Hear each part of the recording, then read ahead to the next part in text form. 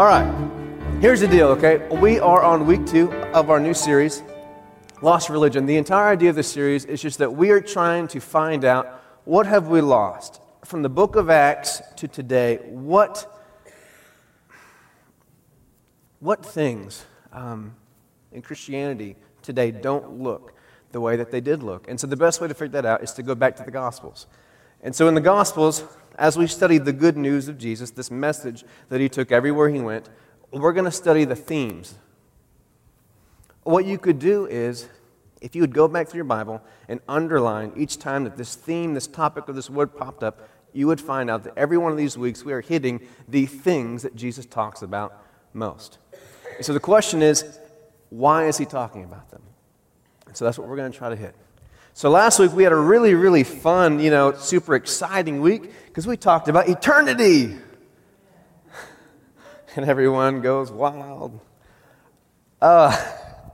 We talked about eternity, and what happens with that is, it does bring a seriousness. It brings a sobriety to us, and it forces us to be sobered up. And to be sober means to have a grasp on reality. Okay, to have your hands on the way things really are. To be drunk, to be under the influence, to be deceived is to not understand the way things really are. Okay? To be sober is to know what is real. And what's difficult about eternity and death and the afterlife is that it slaps you in the face and says, what is real? And so we started this whole thing off with that topic because Christianity is built upon this understanding that what is here is fleeting. That what we are created for, that what we are to live for is something beyond this world. And that's the entire foundation of Jesus, of Christianity, of salvation, of His kingdom. And if we don't wrestle with that, none of the rest of it makes sense. Things don't fit together in Scripture, and it becomes very easy for us just to kind of go through life with this, kind of a fake form of Christianity. But when you allow the reality of eternity to kind of shake you a little bit, to shake you enough to where you're willing to open up your life and say, Lord, what do I need to do to be secure in this world that's coming? What do I need to do to have peace, to have hope? How do I let this not be something that crushes me? What happens is this thing shakes you just enough, kind of tills the ground of your heart to make room for the seeds of His hope and life and salvation to be sown. And so at first it starts a slightly scary thing, but it makes room for the Word of God and just the life of Jesus to bloom in you. And the problem is this. So many of us have heard sermons and teachings about Jesus and His kingdom, but it's never taken root in our lives because we weren't uncomfortable enough to need it. You are not uncomfortable enough to need anything different than what you had, so you never made room for Jesus. And we hate funerals for what reason? It reminds us that we are what?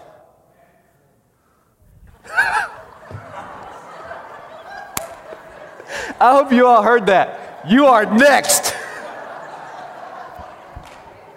Lord, please let that get onto the recording. For the record, he said next, to remind you that you are next. Oh my goodness. Oh, if you guys missed this Sunday, you're missing out. Woo! But, yes. We hate funerals because it reminds us that this is a reality that is real to everyone. And then, man, that's going to get me all day long, okay? What happens with this is that it forces you to evaluate your life. If this world really is fading, if what's coming is more real than this, if what happens over there is more important than what happens over here to me, if I want to be rich over there, it doesn't matter what I am here, because if that's the more important world, then everything in my life needs to shift to live for that world. Does that make sense? But if that shift doesn't take place, then nothing else in the Scriptures matter to you. Then we can go through our lives hearing all these great things about God, and we can pick and choose what we want, because we need to have the poop scared out of you just a little bit, okay? I mean, stay with me, okay? Yes, we're all Christian. I said poop, okay? You need to kind of get a little scared just enough to take your hands off of life and say, you know what? Maybe I'm not just fine. Maybe I need something that I don't have yet. And what happens is this. When you begin to read through the Scriptures with the seriousness, saying, you know what, that world is real. I am next, Matthew, okay? When you begin to read Scriptures, you take it seriously. And all of a sudden, what you see in the Scriptures doesn't look like your life. And so you have a choice. If I believe this world is more real, I'm going to ignore that. But if I believe that reality is more real, everything has to change. Amen? Everything has to change. And this is the foundation of the good news that Jesus brought. When He comes, He says what? He said, repent for what? The kingdom of God is near. What in the world does that mean? Understand that the first thing that this carries with it is that there is something coming and that this is leaving. Repent, change, get right, reorient your life. Stop doing what you're doing because this is going to fade and something new is going to take its place. That leads us to this morning. After we've allowed the Word to shake us just enough to plant these seeds of hope, now it's a question of, so now how do we live? If I believe that what's coming is more real than what's here, if I believe that I need to pursue this life in Jesus, then what do I have to do to get there? And so it takes us to the theme, the idea of the kingdom of God. Now, this is the topic that has blown my mind, okay? It's not the first time that I've studied it. It's not the first time I prayed about it or read about it. But this is the first time it's just kind of got me a little bit. I mean, to where I feel like the more that I've been opening it up and I've been studying things and things start connecting, it's just kind of like too much. Everyone's like, okay, so what's that mean for us? Pastor Zach put it in a great way. He said, well, it's only the topic Jesus taught on for 3.5 years, face-to-face to His disciples, and they still didn't understand it. And I'm not even Jesus, and I don't have 3 years with you guys yet. The only guarantee I have is this morning. So we're going to try to get something to you now, this morning, that Jesus had a trouble getting to the disciples in 3.5 years. Sound good? Not a big task, is it? Here's the biggest task of this topic. The kingdom of God is so hard for us to understand because it is not as tangible as this world. Does that make sense? It's so hard for us to understand this thing, the kingdom of God, because we are so consumed with what faces us every single day. Okay, this world that we are just bombarded with pain and fatigue and needs and money and bills, problems and stresses. And this world has such an ability to take our eyes off of Him that this task of having to pull ourselves away from this world to focus on the kingdom of God is a stretch for us. And let's go ahead and start in some scriptures here. Let's go to 2 Corinthians 4, verse 16. 2 Corinthians 4, verse 16. Here's what it says. Therefore, we do not lose heart. Though outwardly we are wasting away, inwardly we are being renewed day by day. This is the apostle speaking. 17. For the light and momentary troubles are achieving for us an eternal glory that far outweighs them all. So we fix our eyes not on what is seen, but on what is unseen. Since what is seen is temporary, but what is unseen is eternal. Now, obviously, he's not just talking about physical eyes. Does that make sense? Okay? He's talking about, he's fixing his attention. He's fixing his time, his energy, his thought life, okay, his emotions. He is taking himself and pulling himself away from what is seen and investing and plugging in to what is unseen, okay? And why do we do this? Because what is unseen is what? Eternal. That whole topic we talked about last week. If that topic shakes you enough, then it shakes you enough to want to just pull into it. I need to know what's going on. And so we have to pull ourselves out of this world to plug ourselves in to the kingdom of God, because right now it is unseen. So much so that this is not something that's able to take place just mentally. It's truly a spiritual process that has to take place in us. It's a combination of your obedience, your pursuit of Him, the Word of God, and the Spirit of God at work in you. Okay? This is what takes place. And we call this spiritual maturity.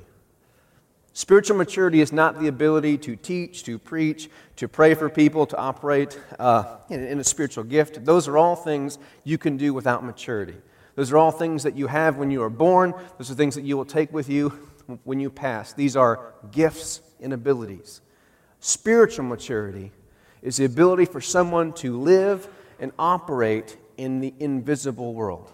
Okay, more than in the natural. Meaning, you make your decisions based on not the seen, but the unseen. You live your life not based on what surrounds you, but by the God who's with you. This is spiritual maturity, and there's signs that pop up in you. When you begin to live that way, the unseen begins to be seen in you.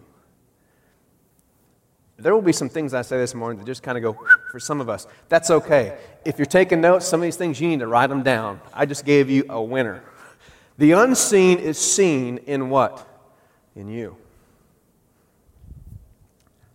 How do we know what the kingdom of God is?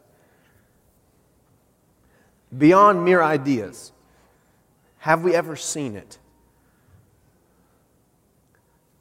Everyone's like, is he really asking? Can I really? Yes, and we first saw it in Jesus. We've seen the kingdom of God because we've seen who? Jesus. Jesus was the physical embodiment of all things that are God. His entire essence, His character, His qualities, His nature, it is all embodied in God, and He is the very ambassador of the kingdom of God. And if you notice, everywhere He went, He had a phrase. The kingdom of God is what? Is at hand. Who is at hand? Jesus. He could say these things because the moment He walked into a room, the kingdom of God literally manifested through Him. All right, we're going too fast. We need to slow down a little bit. All right, let's talk about what the kingdom of God is, right? I am trying my best to find a way to just take this thing and be like, okay, this is not that big. It's really simple. It's really easy, okay?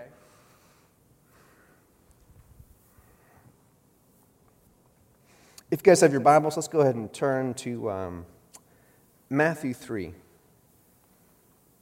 Matthew 3, verse 1. So the kingdom of God, the first thing that you need to know is this. The kingdom is the most talked about subject for Jesus in the entire New Testament. The things that Jesus spoke about, okay, the red letters in your Bible, He talked more about the kingdom of God than any other theme or idea or topic. And obviously it leads you to think, if that's what He talked about the most, surely it's important. Now, Matthew 3, verse 1. Here we go. Here's what it says. So in those days, John the Baptist came. He was preaching in the wilderness of Judea and saying, repent, for the kingdom of heaven has come near. Now, what has really happened here? What's really taken place? What's really taken place here is not like the heavens have not ripped open, okay? Like the actual physical sky has not had a tear in it, and you see this other like reality kind of piercing through. That hasn't taken place. What's happened? Jesus happened, right? Yeah, okay. What's really happening is that Jesus has now come from there to here, and this is how He explains it. He says, turn because the kingdom of heaven has come near. And of course, this is His message that He was taking. And we understand that John the Baptist, his primary purpose was to prepare a way for Jesus, for the kingdom of God. And what's happening here with this whole thing is that he is getting ready to challenge our very understanding of the nature of God with man.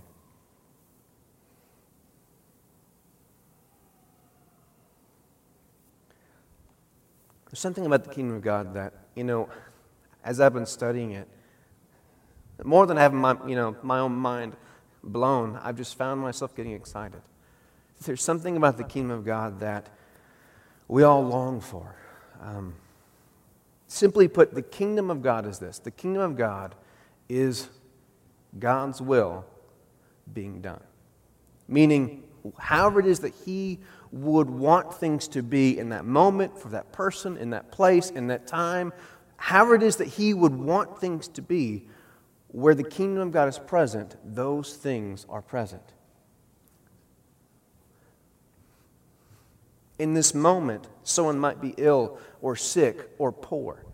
And if God wants and desires them to be healed, whole, and rich, when His reality, when God Himself enters into that space, when the kingdom is near, His will happens. Healing takes place. Finances seem to come out of nowhere. Okay? Internal healing happens instantly. The kingdom of God is, in essence, the heart of God for us. One of the best pictures of what the kingdom is the Garden of Eden. We see the picture of this place, this earth, okay? We see a picture of it before it was ever disturbed. We see the way God wanted things to be. We see a place with no pain, with no death, with no sorrow, with no hurt. We see a place with no distance between us and God. Again, we see a place where what He wants is happening. And so what takes place is this. We see with the fall, we see that the reign of God, the control of God, the ability, the choice for God to have His way taken out.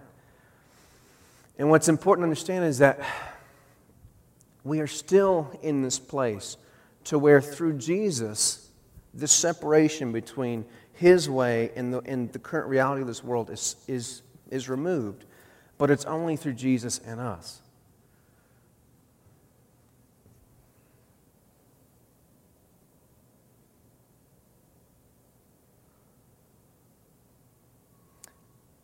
Here we go.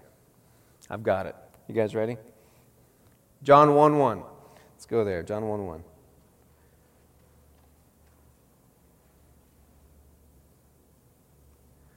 I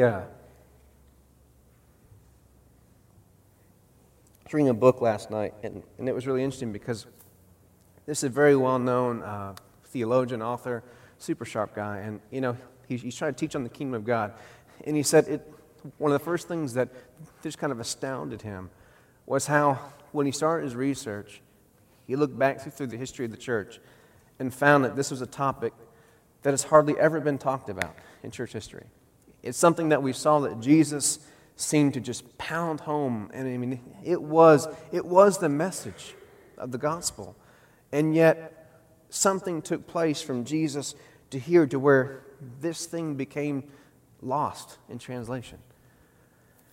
And one of the biggest things that's so hard for us to do in this topic is that it's so easy for this, to only be confined to an area of thought or ideas, and it becomes this kind of, fanciful imagination thing. Yeah, the kingdom of God, it's real, and of course, then we have to go back into our everyday lives. It's not real at all, and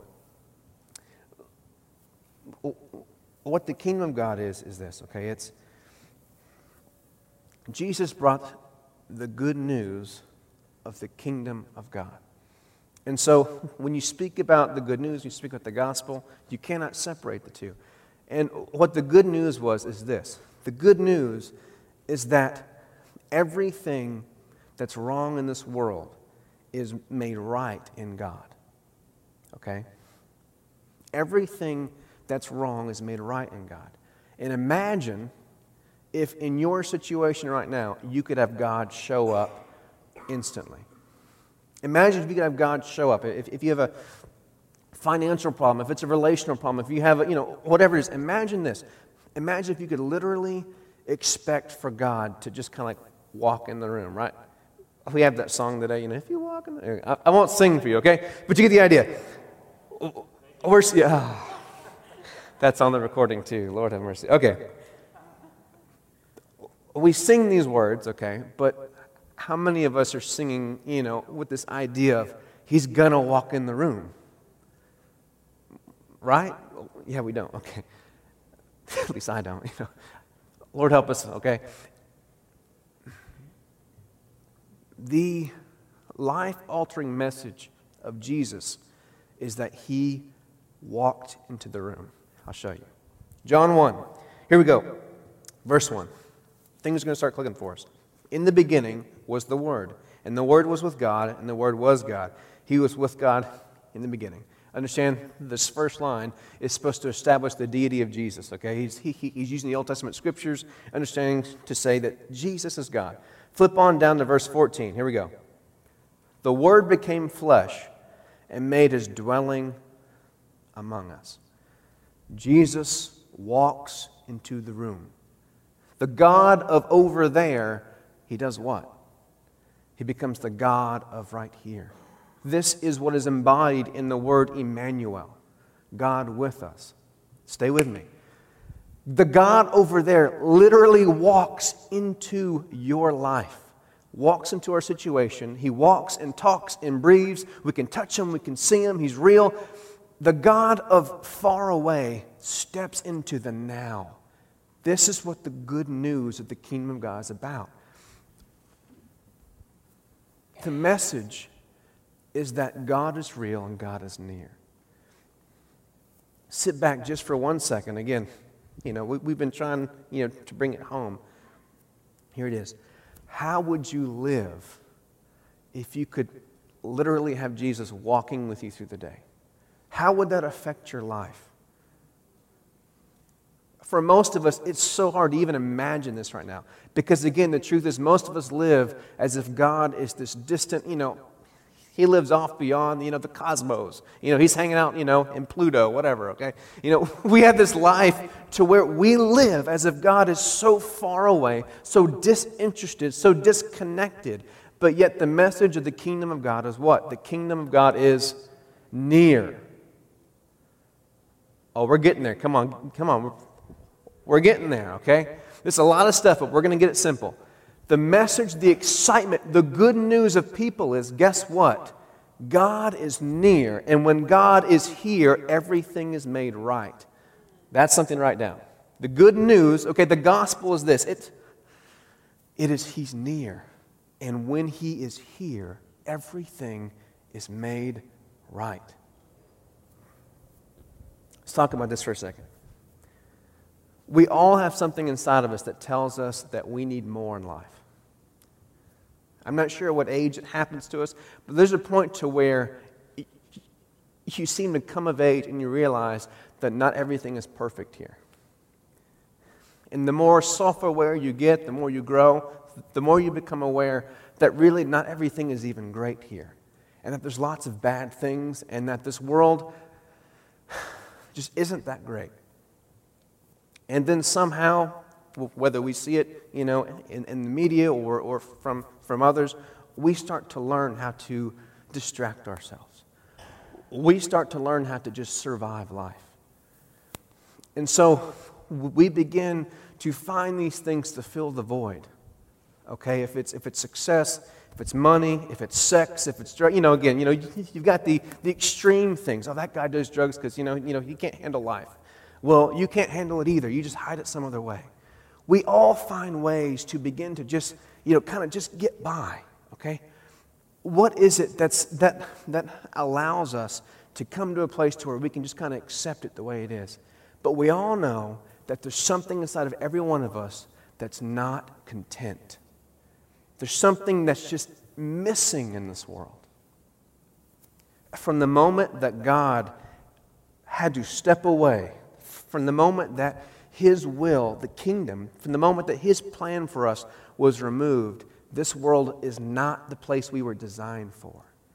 The habitat that you were designed to live in and to enjoy, what you were specifically crafted to enjoy, was removed, and you knew it. Something's not right here. There's something missing here. You guys ever been to the zoo and you walk in and like you see the lion? He's just laying there going. I mean, honestly, have you guys ever seen that before? You walk in, you go, oh, look, the lion, is he even alive? Is he passed out? I mean, you're like this ferocious beast, the king of the safari, He's just like, they look depressed. We're going to joke it about it, but it is kind of sad, right? It really is. There's something about it when you take something out of its home. You have something that is created to thrive in an environment, and you remove it from it. It knows there's something wrong. It doesn't matter how many trees you put in there. You can play the safari soundtrack in the background. He's not thrilled. This isn't right. There's something wrong here.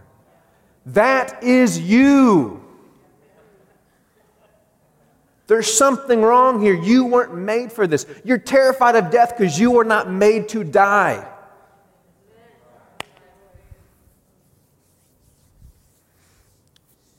So what happens is that we find ourselves in this world to where we're constantly having to feel just disappointment.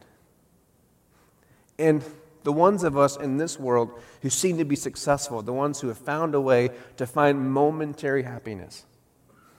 But it doesn't matter what that momentary thing is, you always need more. So if someone finds, peace in money, they always need more. If they find a distraction in success, they always need more. If they find a distraction in sex, they always need more. It never ends there. Because every other thing outside of the kingdom of God is a substitute for what you were made for. And so the message of Jesus is, I'm taking you home. What's missing in this world, I'm going to show you what's missing, and you're going to find it in me. Starting to connect a little bit for us? I've had to ditch my notes. Lord have mercy. Please forgive me. Come on, stay with me. Come on, this is not that bad. Okay.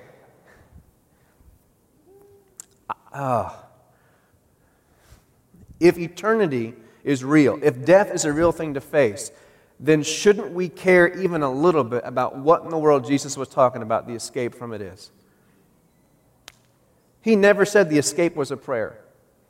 I'm just telling you right now. He never said the escape from death was a prayer. He never said the escape from death was baptism.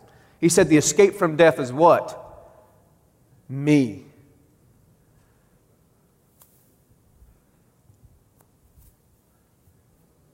He never said that the fulfillment of your heart will be found on this world. He never said that the fulfillment of your life will be found in your wife or in your kids. Those are great things.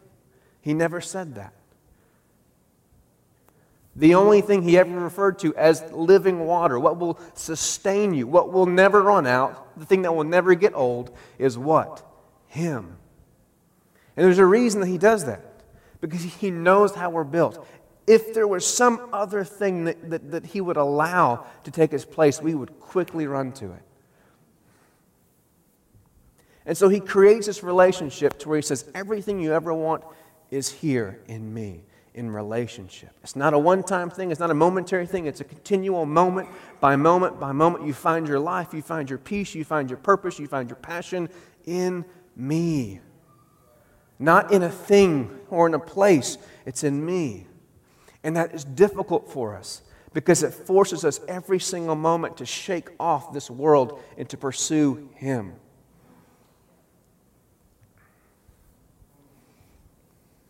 Now, there's another teaching that goes hand in hand when he talked about the kingdom of God, and it's the teaching on treasures. If you guys have your Bibles, go to Matthew 6. Matthew 6, we're going to start verse 19. Matthew 6, verse 19. Do not store up for yourselves treasures on earth, but store up for yourselves treasures in heaven. And he goes all the way to verse 21. He says, for where your treasure is, your heart will be also. We talked a little bit about last week about how when we store up treasures for ourselves in this life, we are constantly fearful and worrying and under pressure to protect the things we care about. Okay? If you're taking notes, treasure is whatever you don't want to let go of. Does that make sense? Okay, treasure is whatever you do not want to let go of. If your treasure is in this world, you will spend your life trying to protect it. And I guarantee that your treasure in this world will be whatever it is you found to bring you momentary happiness. And so what that leads you to, if your treasure is in this world, if it's money, if it's success, if it's security, safety, fame, whatever it is, you will live in a way to protect it. And when you begin to have to act as God to protect your treasure, it forces you to do things that God does not desire you to do. It forces you to live in a way that is contrary to His desire. If you're trying to... I don't even push it too far. When we entrust ourselves with protecting our treasures, things get messy. Things get wrong. And so what happens is that this understanding of treasure goes hand in hand with kingdom, because he's constantly talking about the kingdom, and then he's talking about putting ourselves, our heart, our identity, our treasure in heaven. And to us, we have this idea of heaven being like a place. It's out there, it's something over there, whatever. But, to the Jews who were hearing this, the word heaven had a very different understanding. It's almost like firmament, meaning to a Jew who's hearing this, heaven is a reality that isn't a physical place that far away. Heaven is a reality that is just on the other side of this realm. It's almost like a dimension.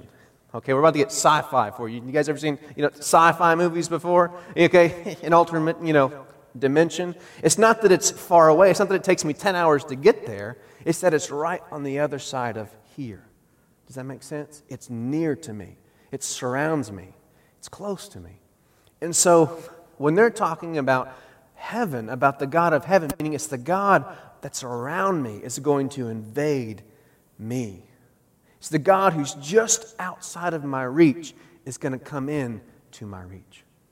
And so when he's talking about putting your treasures in heaven, it's not talking about storing them so far away from you. It's talking about taking who you are and focusing, pulling the unseen, pulling this God who's just beyond your sight, your touch, your smell, and investing in that person, taking everything you care about, putting it there for safety. And what happens is when your treasure is in heaven, whose job is it to protect it? It's God's, right? You will worship, you will follow, you will obey whoever can provide and protect your treasure. Put that in your notes. You will worship and obey and follow whoever or whatever can provide or protect your treasure. If your treasure is things, then whoever or whatever gives you your things, if it's your rich daddy, okay, you will follow, worship, and serve that guy. If it is your business, if it is your success, if it is your fame, if it's your spouse, whatever it is that can provide that treasure and protect it, that's what you worship. That's where your allegiance lies. That's a whole other sermon right there. I can't even go into that. And so when he talks about kingdom, he's got the understanding of what? A king. When we talk about a kingdom, we're talking about a place where someone rules. And so where Jesus reigns is his kingdom, where he's king. And so to be in his kingdom means to submit to him, to give him your allegiance. And what takes place is this: when our treasure is not in his kingdom, he is not our king. Did you hear me on that one? When your treasure is not in heaven, the God of heaven, the King of heaven, is not your king. This, in a nutshell, was the message of Jesus. He went to a people whose treasure was their nation. He went to a people whose treasure was their independence, their freedom. That was who they knew themselves to. And it wasn't a mistake for them. In their past, all they ever knew God by was the God who showed up, protected their people, okay? And so that's what they treasured. Because that was the smallest glimpse of God, the most real thing that they could hold on to. So what they treasured was something of this world. And that's why they didn't want anything to do with the message of Jesus. When Jesus began to talk about a kingdom that wasn't just for Jews, they automatically stepped up and said, I'm not really interested in that one. The moment they found out that Jesus didn't have an army, the moment they found out Jesus wasn't coming to protect what they valued most. God, it was so good. Come on. Oh my goodness, if you don't know, that was so good. Woo! If I had to amen myself, I will. I'm finally getting there. You got to give me a little encouragement. It's been a rough morning for me. When they found out Jesus wasn't there to protect their treasures on earth, they didn't want to give their allegiance to Him. And we still don't today. Jesus isn't your Lord because your treasure is in this world. You want Him to protect these treasures, and He wants you to have the real treasure that's in a different world, but you won't let go of this one. Because you won't let go of this world and these treasures, you cannot give your full allegiance to that king. Because you can't give your full allegiance to that king, you can't have the riches of His kingdom. They're outside of your reach because you won't let go of this world. The unseen, the kingdom of God is unseen to you because you won't let go of the seen. That is good stuff. I'm going to write a book on that right now. Let's just go. Come on. I mean, do you see it? I hate to use the Jews as a negative example because, they've been used by God by, so many ways. But their reaction to the message of Jesus is the best picture of our reaction. It sounds really good until we find out that it takes us having to let go of the things that we love most right now. It sounds really good that He's got all these great things for us that are coming, but you're saying I have to let go of this first to have that? I don't know about that one. This is why the kingdom of God is so difficult for us. This is why I struggled for 20 minutes this morning, because it's so hard for us to touch something that's unseen. But here's what happens, though. When you let go of this world, you begin to touch and experience that world. There is a place you can come to where this world is less real than that world. I got proof for you. If you guys have your Bibles, let's go to Philippians. The book of Philippians, we're going to go to... Let me find it. Getting too excited. Missing my notes here. Philippians 3. Philippians 3:7. Apostle Paul again. Philippians 3:7. But whatever were gains to me, I now consider a loss for the sake of Christ. Okay, just stop right there. Everything that he used to value, his old treasures, he now considers what? Nothing. Okay? He's let go of those things. Verse 8, what is more, I consider everything a loss because of the surpassing worth of knowing Christ my Lord. Understand this. He was not one of the men who got to walk and talk and touch Jesus. This is Paul, not Peter talking. He never got to sit down with Jesus and get to know Him. He's talking about knowing Him. This relates more to us than anything the Apostle Peter could say. Because you could always say, well, you got to meet Him. Paul didn't. And he's saying, I've got to know this person so well that everything else of this world is nothing to me. And the word he uses there in the Greek is a very bad word, and I will not use it. And you guys say, what is it? I'm going to look it up. I encourage you to. He says, everything is nothing here because I know Him. The surpassing wealth of knowing Jesus, my Lord, for whose sake I have lost all things. Again, stop there. It sounds really great to have the kingdom of God and have Jesus, doesn't it? But what comes first? Losing all things. Silence. No amens. Shocker.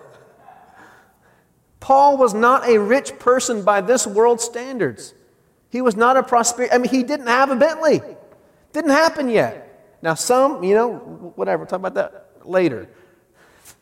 There is favor and blessing in Jesus. Understand that. But what comes first is letting go of this world. That's what comes first. You cannot pursue the kingdom of God while holding on to this world. And so if you want to know how come there's some people that are so spiritual and, oh man, what's it take to get there? It's not that they're smarter or more gifted or more intelligent. It's not any of those things. It's that these people have found a way to be willing to let go of this world so that they can take hold of the kingdom of God. This is the message. And that's why Jesus answered differently to everyone who asked about what's it take to get to the kingdom. He didn't always talk about money. But yet, when the rich young ruler comes to him, and it's a good man. It's a man who loves God, who's pursued God. He comes to him and said, "Oh, okay, Jesus, what do I do to inherit your kingdom?" What's his answer? Go sell everything you have. It wasn't about the money. It was about what his treasure was. Are you seeing it? You don't have to be poor to receive Jesus, but you can't love money more. You can't love this world more to receive him. Does that make sense? It wasn't about physical money. It was about his treasure in his heart. What did he treasure? What was he not willing to let go of for God? And that's your question this morning. If the kingdom of God is still this invisible, distant kind of it's a dream world, I don't know. If it's not something real to you, here's the question to you. What are you not willing to let go of for him?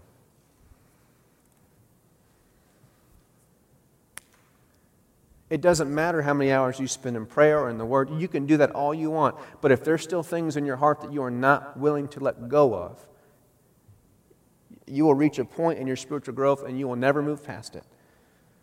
What are you willing to give up for him? Now, the good news of all of this is that treasure awaits. The good news of all of this is it doesn't matter what you have in your hands right now. What you're going to get is better. You just don't believe it. This is supposed to be good news, people. Oh, this ain't good.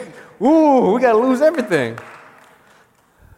He brought this as good news. Hey, here's the good news. This world is broken. It's not good enough for you. You are made for more. And I have something so much better for you. Here's the hitch. You got to let go of this one first. And it will mean something different to every person in this room. Whatever it is that you hold closest to in this world, that is the thing you need to be willing to let go of to know God more. It doesn't matter how many communion sacraments we do here. It doesn't matter how many scriptures you read, how much prayer we have. It doesn't matter, if the presence of God even shows up and touches you in a real way. Are you willing to let go of these treasures of this world to have the treasures that he has for you? And again, it just takes us back to that very simple thing. This is difficult for us for one reason, because this is so real.